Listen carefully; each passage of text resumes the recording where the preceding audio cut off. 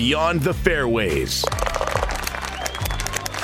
with PGA Tour professional Jacobsen and hosted by four-time Emmy Award-winning broadcaster Dan McLaughlin. Now, it's Beyond the Fairways. This is Beyond the Fairways, and we're presented by Daugherty Business Solutions. For nearly 30 years on the PGA Tour, that's Jay Delsing. I'm Dan McLaughlin. Coming up, our guest. This is going to be a lot of fun. Peter Jacobsen. Looking forward to hearing from him. 831 PGA Champion Tour starts for Peter, and now making a career, obviously, in television, business side of golf. So looking forward to visit with Peter Jacobsen, but looking forward to visiting with Jay Delsing as well, too. Danny Mac, it's always great to be with you. And what about your 4 Emmys? Oh, yeah. 30 years on the PGA. Yeah, that's Big nothing. deal. Everybody's got an Emmy. I got Emmys just laying in the trash can at home, folks. Everybody's got an Emmy. It's crap. That's awesome. It's great to be with you. You do this. I look at you. You do this stuff like you're in a rocking chair, and I get on the mic and my hair's on fire, man. You make me laugh, though. I can't get through some of the segments because we have so much fun doing this. I do. It really is fun. And Peter Jacobsen, besides being a good friend, he's such an interesting guy. He's a smart guy. He's diverse. He's got a lot of different interests, and he's a hell of a player too, Dan. He won the Senior Open, and he won. Oh man, I know he was on the Ryder Cup team, and a lot of other just great accomplishments. Well, 831 starts, PGA or Champions Tour combined. I mean, that's when you're a pretty darn good player. That's a lot of starts on both those tours. Yeah, and it speaks to what kind of game he has to be able to stick around that long, and the love for the game as well, and probably fairly injury-free. I'd love to, he'll talk about that. It's hard to get us old guys on and talk about what hurts, but the thing that I want to talk to Peter the most about, Danny, that I don't think people appreciate, he's obviously a good broadcaster, obviously a great tour player, but he was a really good business person and did a lot of interesting things that people may not know. He started a production company. He's run golf tournaments. He had the Fred Meyer Challenge for about 20 years up in Portland, which has been copied multiple times over. When we had Brad Faxon on the show, he and Billy Andre did the CVS Charity Classic. Up in the Northeast, right? Yeah, and that was up in Rhode Island and at Providence, and that was an exact replica of the Fred Meyer Challenge. In fact, Peter's management company came over and ran it for years and years and maybe forever, but at least launched it for them to help get them started so that they could, start giving away. Geez, Danny, they raised millions of dollars over there in Rhode Island, Brad and Billy did. So I'm sure we're going to get into that. I also want to get into his start in television. I always think it's fascinating to see these guys transition from being inside the ropes as a player to being inside the ropes as a broadcaster, a commentator. So we'll get into that. But also, he had the call of the U.S. Open, and you and I have talked a lot about this, the crowds at L.A. Country Club, how it was all situated, and just to get his opinion as a guy that had boots on the ground, what he thought about that, how the USGA set it up, and really the lack of crowds. Yeah. Good, bad, and different, but it'll be interesting to hear his viewpoint. Yeah, no question. And Wyndham Clark he went to Oklahoma State, but he transferred to the University of Oregon, and Peter is a staunch Oregon Duck. He went to school there and is a huge supporter of Casey Martin and their program. And so there's that connection as well. L.A. North, L.A. Country Club is such an interesting place. So one of these days when you and I are traveling and we get out on the West Coast, we're going to play there, and you're going to go, whoa. Because there's just, it's quirky, and I wonder, and you could kind of see it on TV. The first tee shot, sits right alongside the 18th green, and then the 9th green sits right next to the 10th tee, and it's just real tight, Danny. So it's old school. George Thomas, in my opinion, did a phenomenal. I love that golf course.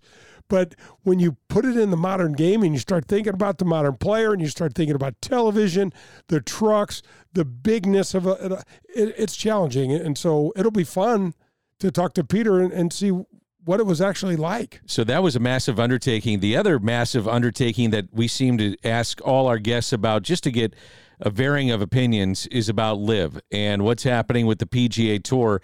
And as a guy that played on the tour like yourself for a long, long time, Peter did as well, I always say, and I hear you talk about it, the dream was, hey, I want to earn my PGA Tour card. If I can get to that level, win some events, qualify for events, make a living out of it, man, that's the dream. And then all of a sudden you have these guys with LIV.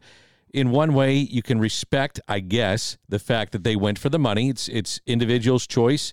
It is independent contractors as a player, but also it's the other side of it, the pride of playing for the PGA Tour. And as a guy that's intimately involved in that, like you are, like Peter, it's always, to me, interesting to get the varying viewpoints of what's happening now in the world of golf. Well, and Danny, I know Peter will have some intel from Ed Hurley and Jimmy Dunn. I know he knows those guys well, and Peter's been on the policy board and all those things that we all know about. So it'll be interesting and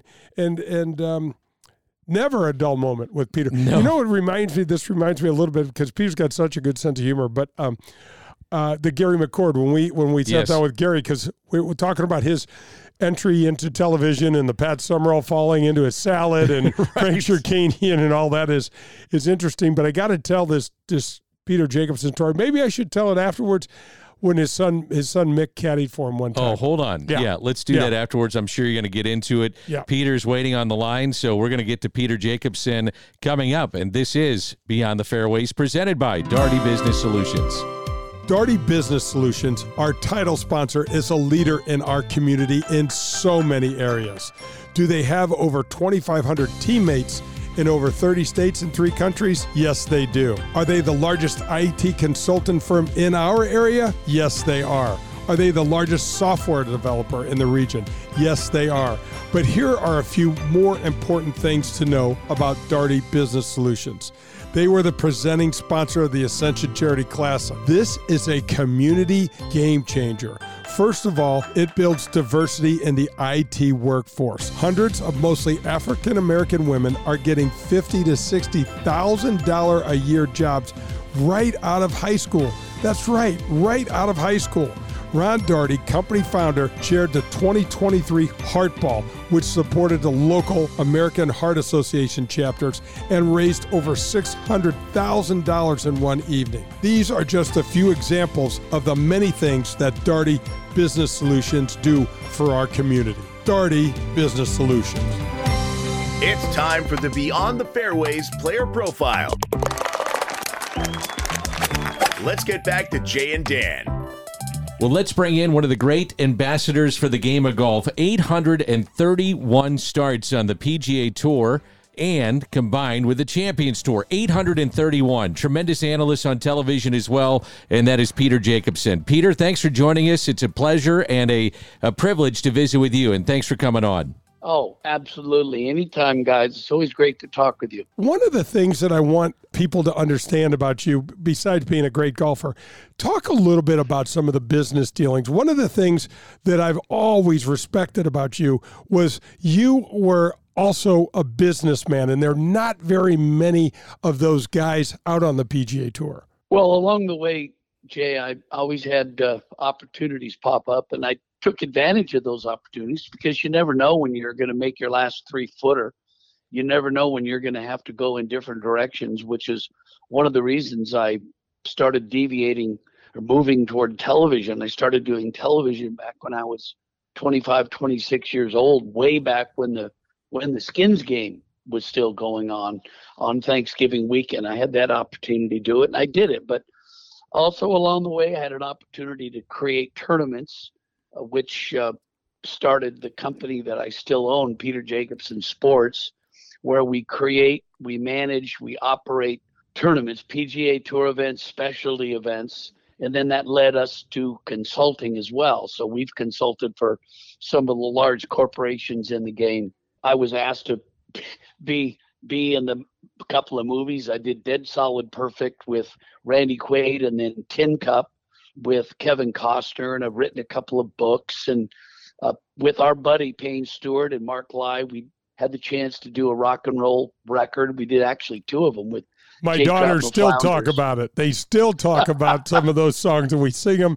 And then when Low Riser comes up, from the real version of it, the original version of it, they're like, "Dad, this doesn't sound right." It's so funny. I got to tell you this one great story. We get to play with a lot and get to know a lot of people, in the celebrities in the world. And at the AT&T, I got to know and play with Huey Lewis, the great rock and roller, Huey Lewis and the News. And we were sitting backstage one time, and Huey said, "Hey, maybe we could do a song together out there on stage." And Jan said, "Huey, do you guys know Hitting on the Back of the Range?" And which obviously is a takeoff on the great hitting on the back. Sitting on the dock of the bay. Yeah, by Otis Redding. Yeah, right. Yeah. And Huey always laughs now whenever he sees Jan and I. He always goes, "Hey, do you think you know Hitting on the Back of the Range?" So yeah, we had a lot of fun. Believe me, I'm almost 70 years old now, and I can look back on my career. I wasn't the best player in the world, but I wasn't the worst player in the world. But I guarantee you, I had more fun than anybody in the world of golf. Jake, I can remember playing with you and Huey, and I think we were playing at Spyglass, and Huey was kind of new to the game and had some struggles, let's just say, and he was really getting frustrated, and at one point he took his wedge and just kind of gave it a little backhanded whip towards the bag, and you looked over at him and said, "Hey, you're not good enough to throw a club yet." That is another phrase that he always reminds me of. He says that when he would get mad, now he always says, "Peter told me I'm not good enough to get mad. I'm not good enough to get pissed off."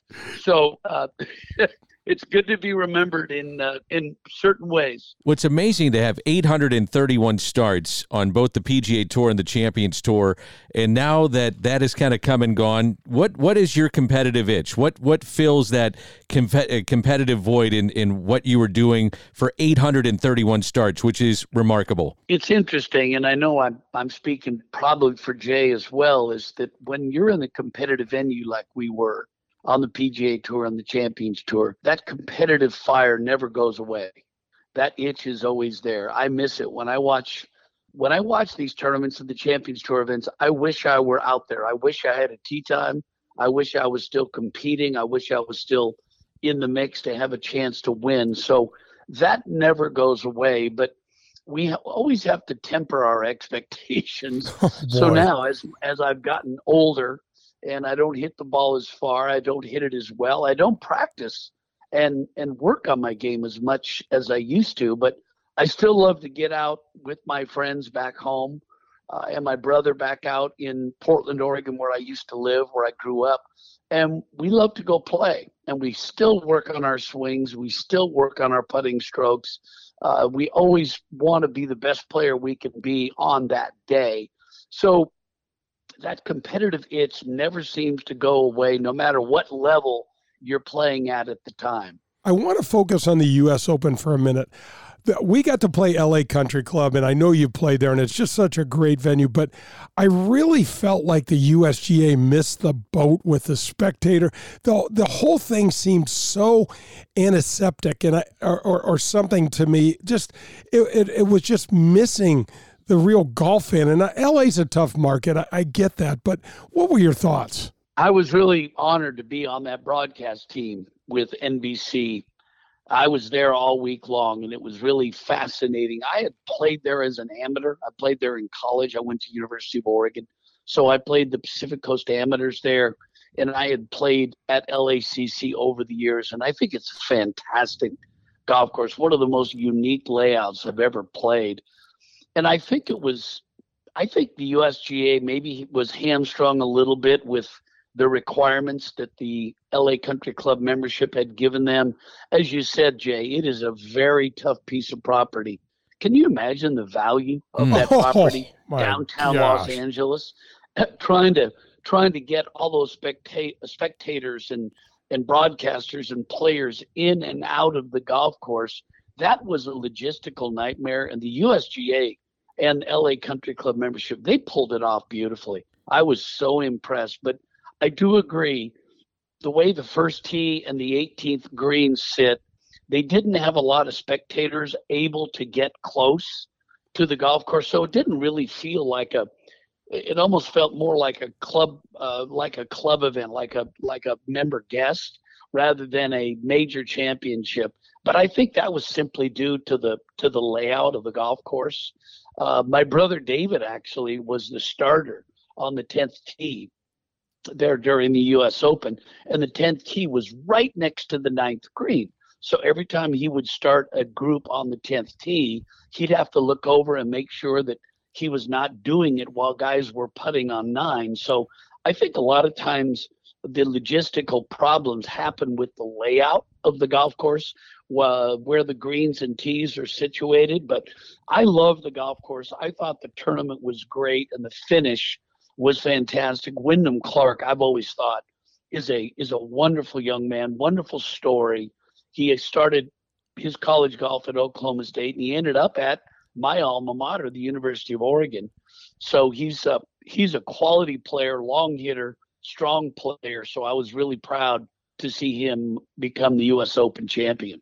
That's great to know, because you get a limited perspective on the golf course from TV, and I played there so many times. And you're right, the challenge is, it makes so much sense what you're saying, because literally the 10th tee, is 5 steps from the back edge of the 9th green. So that's great to know. If you miss the green on the right, long right, uphill par 3, if you miss it long right, that ball's going to roll off onto the 10th tee. So my brother David said he would stand there on the back of the green, and he actually had to hold players. He'd just have to actually stand there and wave his arms and say, guys, wait, don't putt. I'm going to announce these players to go off 10. And as you know, being a USGA guy, standing on the tee with a coat and tie, and he looked official, so everybody paid attention. Peter Jacobsen is our guest, and Peter, you're to be commended for what you've done on television. You're one of the best analysts, not just in golf, but also in sports. When you were playing, did you have any inclination that this might be something in your future? Did other TV guys come to you? Did other players? How did it all come about for you? And did you have any inclination that you might be doing this in your future when you were playing? Well, kind of like Jay Delsing, I've got a gift to gab. Jay and I both, when we played, does he ever hit a shot, and then we couldn't wait to get back to our whatever story we interrupted to hit that tee shot on number 7. So I think along the way, I had some discussions with some of the network people about maybe doing television. And I started on network back in the early 90s. I started with ABC. I did that for a little bit, but I really had that itch to go back and finish playing.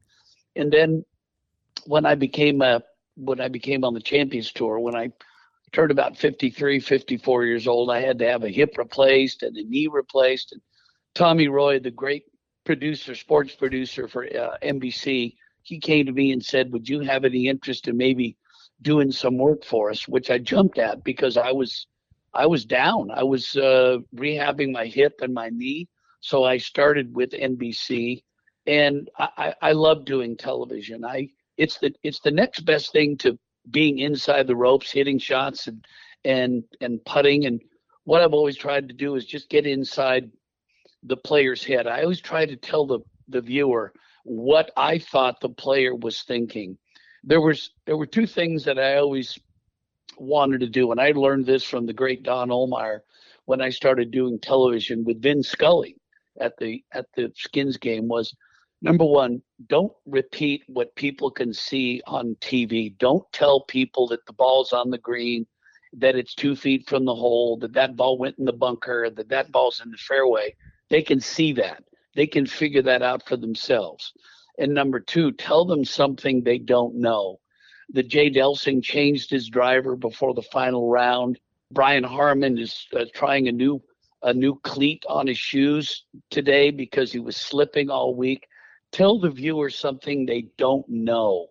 And that's all I tried to do. I always like to shut up and let the viewer listen to the birds chirping and the players talking with their caddy. try to announce or present with brevity. I try to say a few words, make your point, and then shut up. Too many of the announcers I see on TV today, a lot of the kids coming into the game, it's almost like they're on radio. They talk nonstop. We don't need that. Television TV is a visual medium. We can see what we need to see. Just try to fill in the gaps for things that I don't know. I find that fascinating because you have learned over the years, I'm sure, to lay out, like you just mentioned, but also tell me something I don't know. So if you're trying to get to a player, how do you nurture the relationships, especially this day and age? Well, I'll use this example. I mean, a guy like Tiger, very tough to get to, very private. How do you try to get to those guys that are like that to give the viewer like myself something that I wouldn't know about them? I think it's an invasion whenever you get to know a player personally.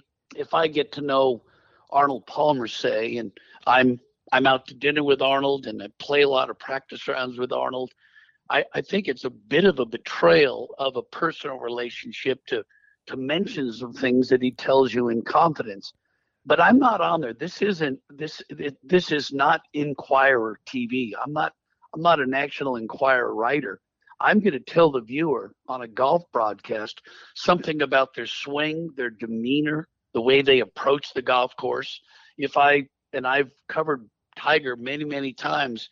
Tiger is unrelenting in his desire to win. No matter what he does, he will always try to get the advantage to win. And I focus on that. That's the one thing about different players. Some love the moment, some don't love the moment. And if a player doesn't love the moment, tell me why. Tell me why you don't think that he is in the position to win. Now, with Brian Harman, there was a lot of comments made about Brian Harman's. They said, you don't have the stones to win. Of course, you're over there in England and you're in basically Tommy Fleetwood's hometown. So everybody's pulling for Tommy Fleetwood. So Brian, as Jay knows, he's a short guy. He's more like a Corey Pavin. He's 5'6", 5'7", but he's tough as nails. And when I saw that he had a 5-shot lead after 36, and the people were catcalling him, saying he didn't have what it took to win, I knew he was going to win. Because when you push players like a Brian Harman or a Corey Pavin, they're gonna overachieve and they are gonna win.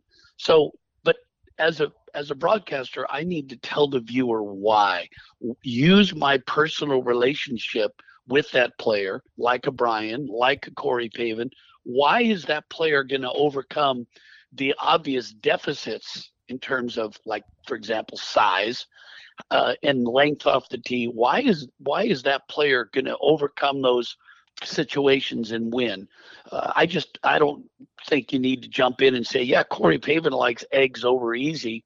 I had breakfast with him this morning, and he eats bacon instead of sausage. I mean, that's irrelevant in my opinion. Hey, Peter and Jay, if you can hold on for just a moment, need to tell our listeners about Factor.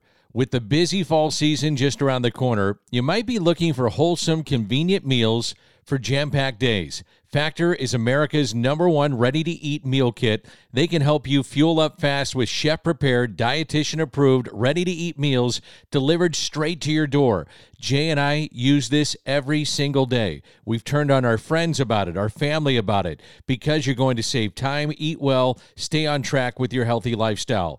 Too busy with your end-of-summer goals to cook, but want to make sure you're eating well. With Factor, skip the extra trip to the grocery store and the chopping, the prepping, the cleaning up too. Get it with Factor. Refresh your daily habits, healthy habits, without missing a beat. Choose from 34-plus weekly flavored, packed, dietitian-approved meals ready to eat in 2 minutes. Too busy running around during the day to think about lunch? Keep your energy up with Lunch to Go. Effortless, wholesome meals like grain bowls and salad toppers. Look for calorie-conscious options ahead of the busy season. Try delicious 550 calories per serving meals. It's all with Factor.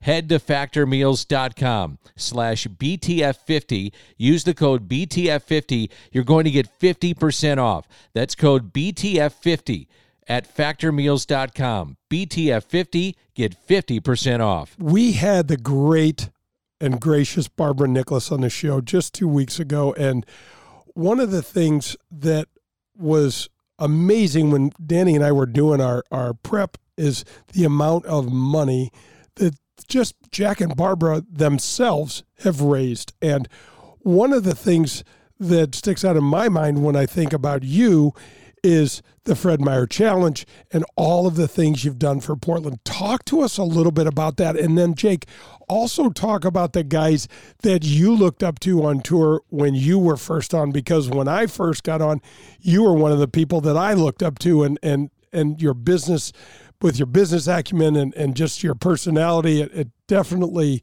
was something that I really admired.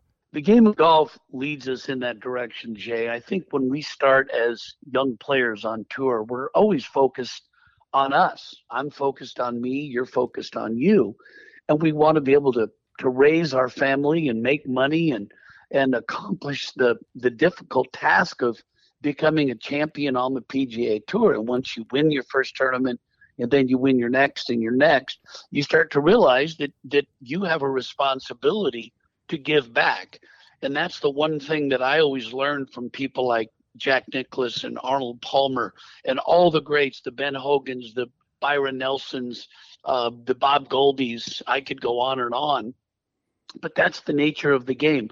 Once you reach your satisfaction, put it that way, you start to realize that there's a lot more in life, and it's time to quit worrying about you and start giving back to others. And I think nobody has done that like Barbara Nicholas and Jack Nicklaus, and I would throw Arnold Palmer in there too, and also Tiger Woods. What Tiger Woods has done with his foundation, there really is no game like the game of golf to be able to give back to charity. Think of all the tournaments that we play and the communities we play in and the charities that those communities support. And as a result, at Jay Delsing and Peter Jacobsen, we indirectly support those communities and those charities by playing in those tournaments. But I think eventually it gets to the point where you want to make a point, you want to make a statement in your hometown. And that's what I did in Portland with tournaments like the Fred Meyer Challenge, and Brad Faxon and Billy Andre. They did that up in Providence, Rhode Island with the CVS Charity Classic that my company ran for so many years. But I think, as I said, when you talk about people like Barbara Nicholas and Jack, they set the table and they basically tell all of us young guys, this is how to do it. Once you make yours, once you become you and you won your tournaments, it's now time to start thinking of other people and giving back. And nobody has done it like Jack and Barbara Nicholas. Peter, Jay has talked about this all the time. He says, man, it was my dream as a kid to play on the PGA Tour, to earn that card. And I'm going to assume that that was one of your dreams as well.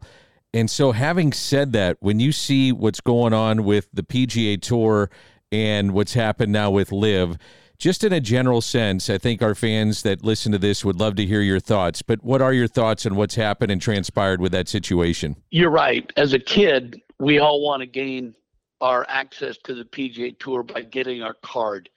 We go through the tours, we go through the PGA Tour's qualifying school, we get our card.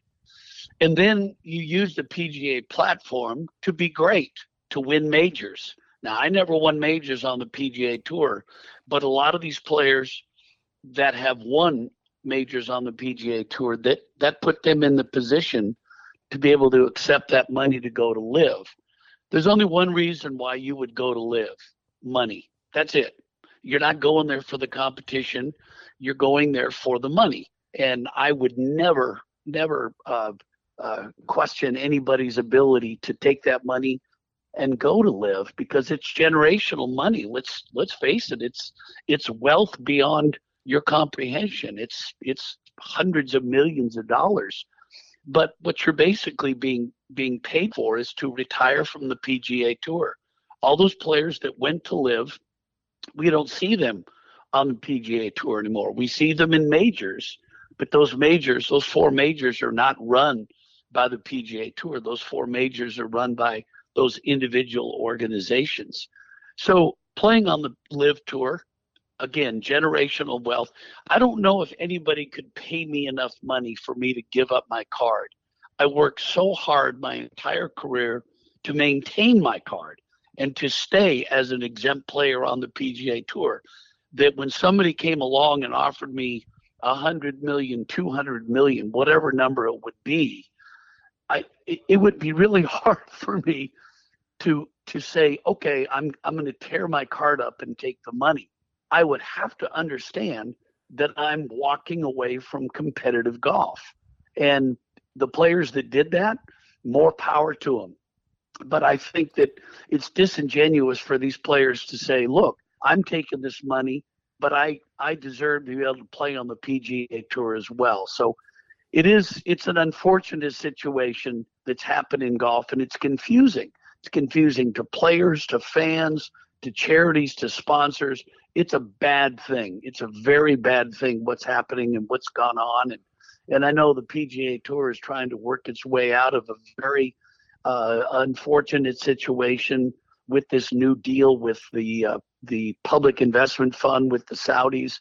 But it's a very unfortunate and weird situation right now.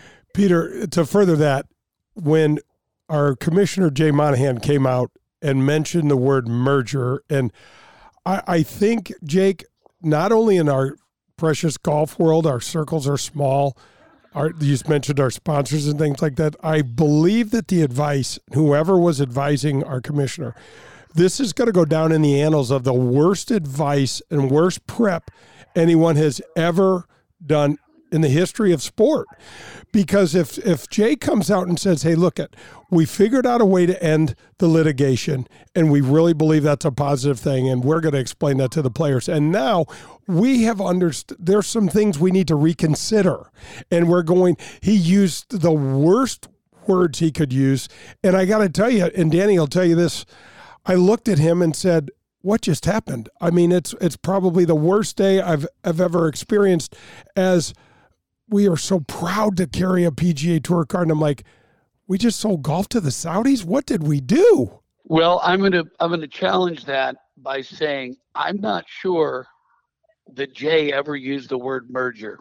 I do know that in the press release coming out of the PGA Tour, that word was used.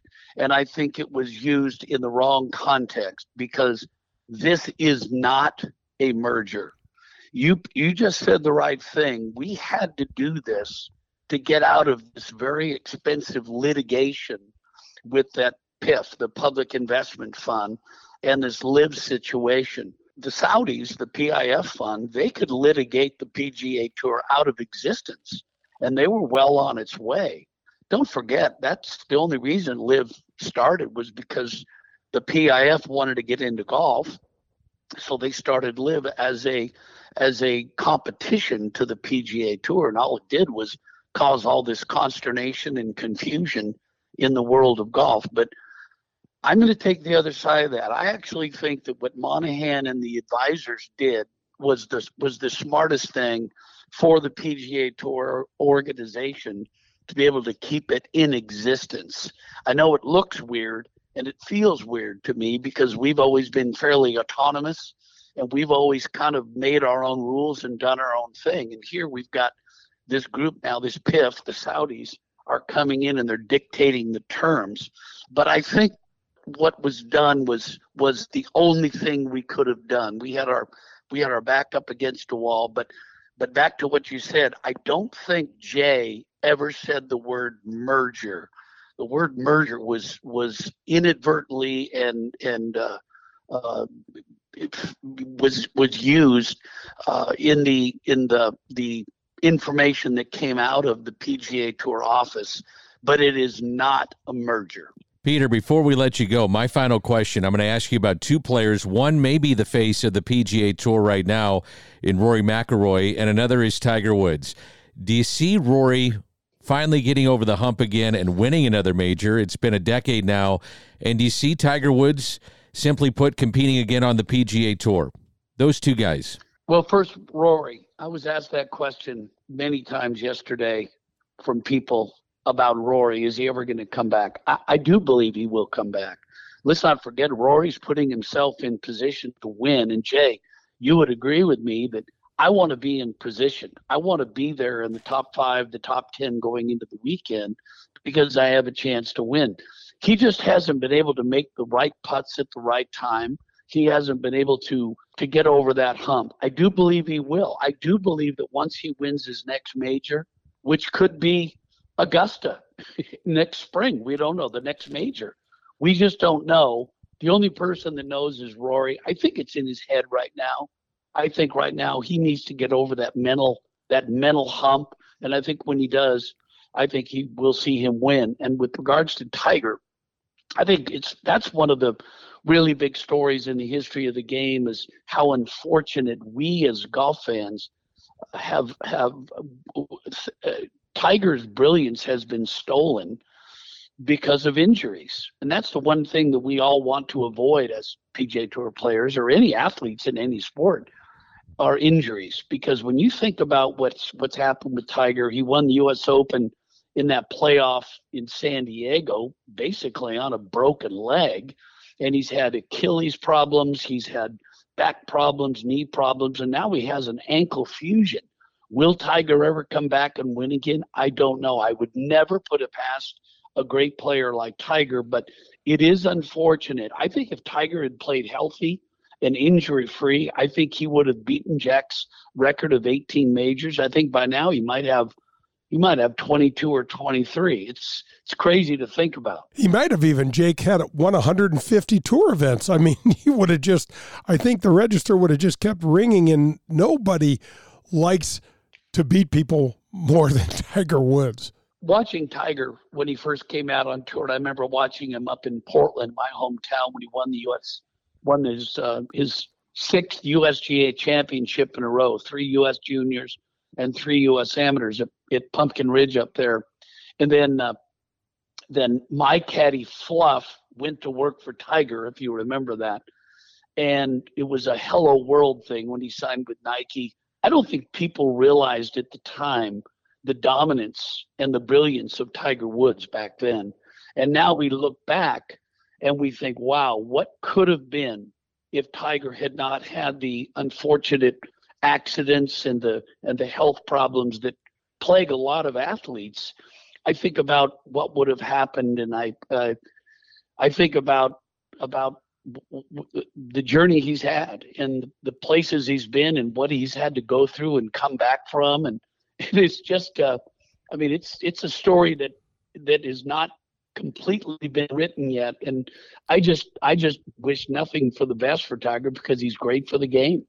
Oh my gosh, he is. Roger Maltby said he is the needle, Jake. One of the things that's interesting, and we've heard from, we have the Ascension Charity Classic here in town, and the kind of the driving force behind that, Nick Ragone, has met with Tiger, and he's actually mentioned the Champions Tour, which initially surprised me. And then if you think about, this competitive Jones that Tiger needs to kind of quench, there's no other place for him to go if the body doesn't rebound at least a little bit. Well, interesting you say that. I'll be in St. Louis in a couple of months for the Ascension, working for Golf Channel. So I hope our paths cross while I'm there. But it is interesting to see Tiger with his son Charlie. Plays in the PNC championship every year, and the father-son. I do believe Tiger will play on the Champions Tour because, as we mentioned earlier, the competitive fire, that intense desire to compete and to win never goes away. And here I am, almost 70. Jay, how old are you? You're like 62. Like 40. Yeah, 45. I have shoes that are 45 years old at home, Jake.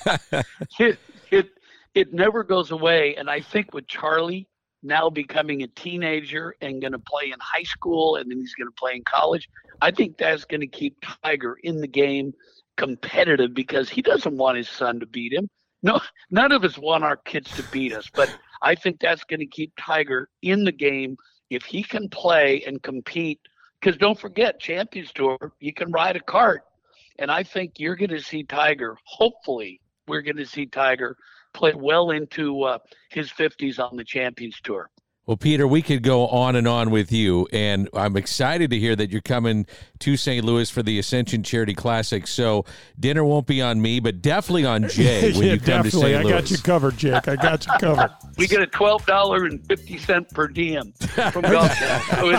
So McDonald's is on me. Denny's is right near my house, buddy. I live in a really nice area. Hey, Peter, thanks for doing this. This was great. Hey, thanks for having me. I'll see you guys in St. Louis. It's The Breakdown. There it is. A win for the ages. That is better than most. Better than most. Maybe. Yes, sir. Here it is. The return to glory On Beyond the Fairways. Man, that was fun. A lot of information there from Peter Jacobsen. A little humor along the way, too. I want to get into what he had to say about a number of topics, but you had kind of teased it prior to the interview, a fun story involving you and Peter Jacobsen and his son. Right, so we're playing together at the International Tournament, and Peter's Fred Meyer Challenge was always the week after the International because the time of the year and schedule, we never really got farther west than Denver, so he wanted to do it coincide with the PGA Tour schedule so the guys wouldn't have that far to travel. And Peter, the golf course at the International, Castle Pines, I don't know if you've ever played there. It's a beautiful Jack Nicklaus awesome. golf course, but it's mountainous, right? Lots of elevation, the trees. Oh, beautiful. Man, amazing, really difficult place to walk. And Peter's got more of a low ball flight, and it just didn't fit him. But he needed to show up there in order to get a release from the PGA Tour to play in the Fred Meyer. It's a long story, but that's not really why we're telling the story. He's got his son Mick on the bag. He doesn't have his tour bag. He's got his little carry bag with him, and off we go. We go down the first hole, and Peter hits it in the front bunker, and he's doesn't get it up and down, makes a bogey. Goes to the second hole. Danny hits it in the fairway bunker, hits it in the green side bunker. And then, this is like a normal person out there. Exactly. So Peter's having a struggle on the front nine, and we get to like the sixth or seventh hole, and a PGA Tour official comes up and says, "Peter, I know you've had a tough round so far," because Peter's like 6 over already. And he says, "I know you've had a tough round," but I said, "We got guys behind you complaining about your son not raking these bunkers properly." Really? Oh, yeah. Well, the PGA Tour player did. Oh, yeah. Oh, sticklers for everything. And their livelihood's on the line. Sure. So they get a ball in that bunker and it's not raked well. The bunker shot can be hard enough, and you got to put a big pile of sand behind it. And anyway, so there's some bitching and moaning going on. And Peter, now he goes to the next hole, the seventh hole, and he hits it in a bunker again. And so he's showing Mick how to rake it and all this. And I'm just taking this all in. So anyway, we fast forward to the ninth hole. Were you laughing at all or trying not to? I'm trying not to laugh, but Mick is probably a 15-year-old kid, and and this is mountainous, Dan. This is a tough walk. He doesn't really know what he's doing. The bag is heavier than he is. Oh yeah, no doubt. So we get into the ninth fairway, and Peter's clearly going to withdraw after 9 holes. He's multiple shots over par, and this is Stableford system, so he's in the red, and we need to get in the black this week. And we're standing there in the fairway. We both hit the fairway, and I'm about 10 yards in front of Peter. And so I'm just standing next to him as he's getting ready to hit his shot. And he hits his shot, and I look up, and he hits it a little thin, and it's an uphill shot, as you recall that second shot. And the pin's in the back right, and the ball's just not going to carry. It's going to fall in that front bunker. and as the ball's coming down to the ground, his son Mick says, "Oh, no, Dad, not another bunker anywhere but the sand trap." And I looked at him, and Peter starts laughing, and I couldn't contain myself. It was so funny because I think Peter hit like 12 bunkers in 9 holes, and his son's like, "Dad, I got sand in my shoes," and it was really, really good. I loved his story too about Huey Lewis and playing golf with him. It is funny how musicians want to be athletes, athletes want to be musicians. But all I could think about at that time is the amount of people that you two probably have met because of the game of golf. And, it seems like everybody wants to play golf, so you get paired up with celebrities all the time. But that's fun, man. That's the power of this game. It's so much so, Danny. I met all the guys from Hootie and the Blowfish, huge golfers, and Darius and Mark Bryan and Sony and Dean and those guys. And then Dierks Bentley is just a great guy, and he's got a steel guitar player named Tim Sheridan, and he's just fantastic. And so we've gotten to know a lot of. Absolutely. I mean, really, really lucky that way. I thought it was interesting, too, what he had to say about Rory. He will win another major, and in his opinion, you're in the hunt. You know, you're in the top 5, let's say, on Saturday. You're in the hunt. It seems like he's always in the hunt. And then also his thoughts on Tiger. And it's just like, as a fan, I really liked how he said it. He says, a fan, we've kind of been paraphrasing here, but we've been robbed as a fan of golf to see what it could have been with Tiger Woods. I love the way he said it. I said Tim Sheridan is Tim Sargent. I'm sorry, that's Dirk's steel guitar player. But you're so right. I'll hold you to that. I know, right? But Tim's a great guy, and he's probably listening. He's like, man, you don't even remember. Anyway. But you're so right, and I love the way he said it because, Danny, we're golf nerds. You and I mean, how much were we glued to the Masters and watching Tiger and going, it's really sad. I mean, terrible weather, cold, rainy, and we're thinking this is a worst-case scenario for him, and he guts it out, makes the cut, and yeah, so in a way, I was hoping that he wouldn't, so you could stop watching. But then in the other side of it, my jealousy side of being just a one-sided fan and not worried about how he feels, I'm like, man, what a story that he's even making the cut essentially on one leg. Exactly. And I mean, when you start thinking about this kind of pulls the curtain back a little bit to the U.S. Open Auditorium in 2008 with a bad knee and what he was doing to get through that and then won that U.S. Open. You got to remember, he had to play 5 rounds. That's right. Tournament. He had to play the extra playoff with Rocco, and so. And that putt on 18 is still his reaction. It's one of the famous, iconic shots in golf. I think is seeing his reaction. No doubt, Danny. I see my putt lipping out all the time. You know how the right edge of that hole caught that? I'm like, no. It was fantastic. I think of the opportunities, the special experiences that Tiger's provided. It's ridiculous, and I got to tell you, I really root for Rory. And it's hard not to. Yeah. Especially with what he's done with Liv and saying, he may not have said this, but he is the face of the PGA right now. Yeah. And as a fellow tour player, you love what he said. I retire before I go play Liv. I mean, it's so important for him to adhere to what the PGA Tour does and stands for and represents. And you got to admire that. So, yeah, Peter, oh, man, where else do we go? There was so much to unpack with that Peter interview, but I loved what he said about Rory and Tiger. One of the things we're going to do on Beyond the Fairways, we have our Golf Innovations segment, and that's what I want to get into, the business side of golf, thanks to Peter Jacobsen and other people that have really taken advantage of golf and the business side of it. We also have our picks of the week, which I love. We've been red hot, the Wyndham Championship, Greensboro, North Carolina, so we'll get into that as well. This is Beyond the Fairways, presented by Daugherty Business Solutions. Daugherty Business Solutions, our title sponsor, is a leader in our community in so many areas. Do they have over 2,500 teammates in over 30 states and 3 countries? Yes, they do. Are they the largest IT consultant firm in our area? Yes, they are. Are they the largest software developer in the region? Yes, they are. But here are a few more important things to know about Daugherty Business Solutions. They were the presenting sponsor of the Ascension Charity Classic. This is a community game changer. First of all, it builds diversity in the IT workforce. Hundreds of mostly African-American women are getting $50,000 to $60,000 a year jobs right out of high school. That's right out of high school. Ron Daugherty, company founder, chaired the 2023 Heart Ball, which supported the local American Heart Association chapters and raised over $600,000 in one evening. These are just a few examples of the many things that Daugherty Business Solutions do for our community. Daugherty Business Solutions.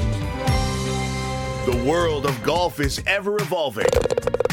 It's time for equipment and innovations in golf. On Beyond the Fairways. Innovations in golf segment. We heard from Peter Jacobsen talking about what he's done with tournaments, his production company, the various things that have come out for his life on the business side of golf. It is amazing. Go back 30 years ago, Jay, to where it was, to what we see now, and the business side of golf for the players. Like you were telling me, the Pro-Ams have been great for business for you. You had a travel company in terms of where you would take people on various trips for golf, play golf, maybe go to the Masters, whatever. But it is amazing how golf opens up so many doors on the business side. Danny, it's changed. It really has. First of all, it's the number one occupation for Fortune 500 CEOs. They love playing golf. It's the number one thing that they like to spend their time in. And I saw it firsthand. I'll never forget this time. I'm a rookie on the PGA Tour, and I'm playing in the LA Open. And a rules official comes up to me and says, "Would you like to play in the Pro-Am?" It's a Wednesday, and I've let my caddy go on a Wednesday, and I usually just hit balls and practice on my own. I like being by myself and that sort of thing. And I said, "Sure, we're playing Riviera. I mean, I love Riv. I played it all that time in college." And he goes, "Well, Fred Couples is pulling out, and you're on the tee in 10 minutes. And I go, "Oh." So the group that thinks they're getting Fred Couples is now going to get Jay Delsing.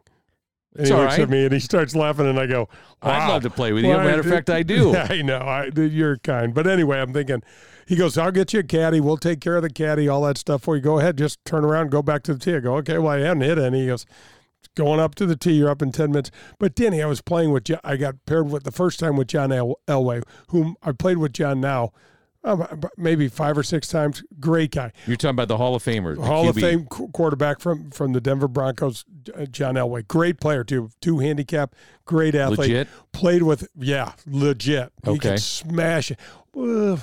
Yeah, pretty legit. Okay. Pretty legit. Then we played with the CEO of Nissan North America, because it was the Nissan LA Open at the time.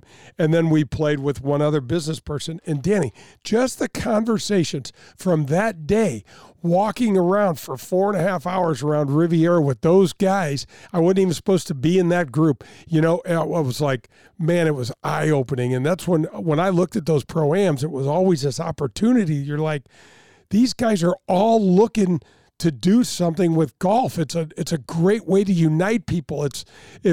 Wouldn't you rather do a business deal with 4 hours on the golf course and then sitting around having lunch afterwards in some 30-minute meeting in your office somewhere? Of course you would. It's such a disarming environment too. You know, they talked about, stocks. They talked about all sorts of things that I didn't have a clue about. Well, the other thing, too, about the business side as we wrap up this segment, course design. I mean, you think about what Jack Nicklaus has done, some of the others, their name is on a course. They go in, they make a lot of money doing this, but that has really changed over the years where you are now getting the input from the player to make the course. This is their design.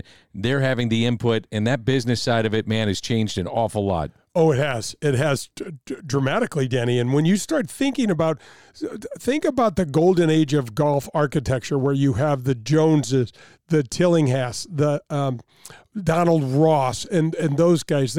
George Thomas is the fellow that designed Riviera, L.A., and Bel Air, all right, within 2 or 3 miles of each other. They all come from this Philadelphia area and all come from the golden age of golf design. But those guys didn't have the experiences that a Jack Nicklaus does, an Arnold Palmer did, things like that. Now, they did have a lot of Scottish and European influence, mostly that, but they brought that to the U.S. and carved on a white board. Now you've got Jack Nicklaus that's played all over the world, from Australia to the Far East and everywhere in Scotland and Ireland and England, and he brings that to the table.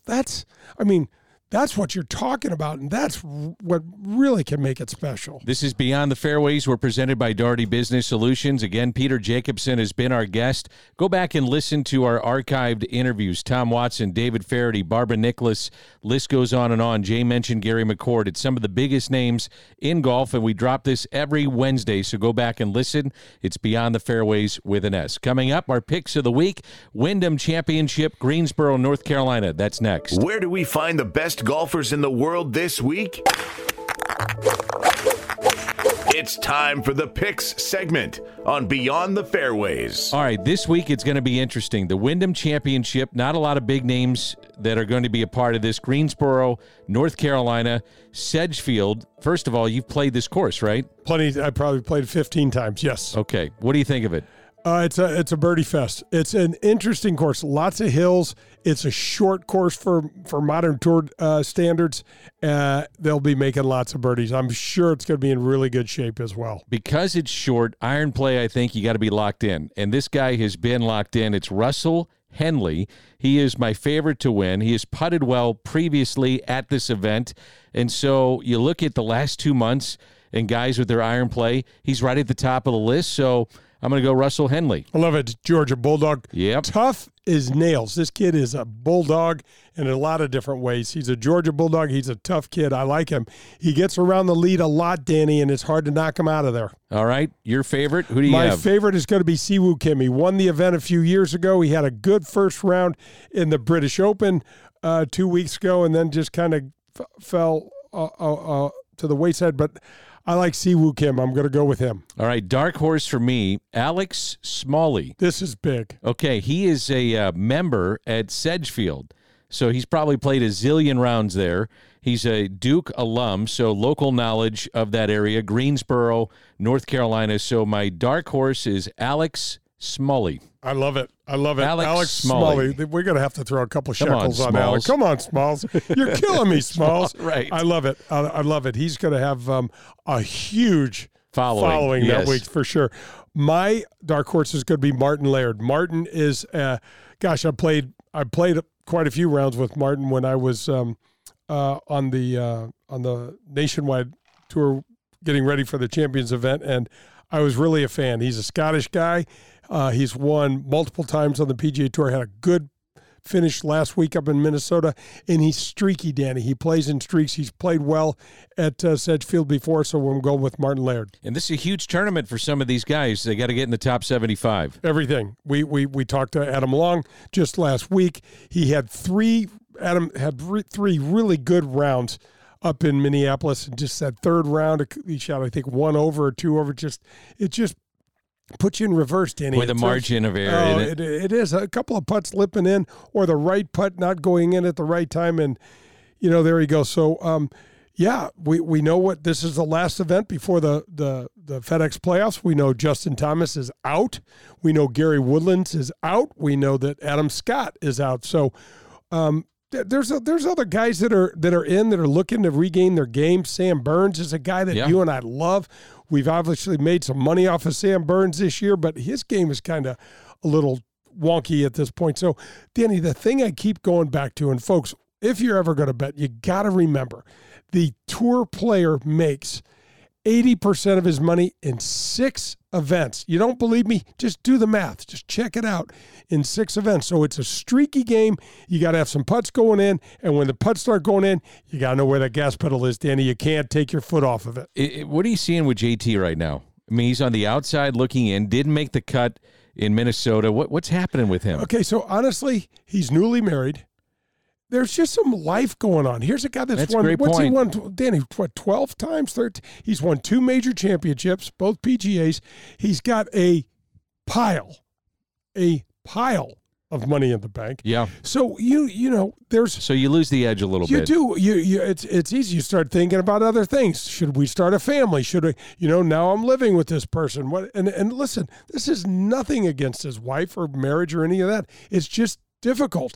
And I got to tell you, if you look back and when Ricky struggled, it was a lot of the same stuff, D. It's a great point. It really was. It's a wife. It's a lifestyle change. It's some value changes. Now all of a sudden you're like, oh, there's 2 of us out here. I just don't do whatever I want. There's other things to think of. It's difficult.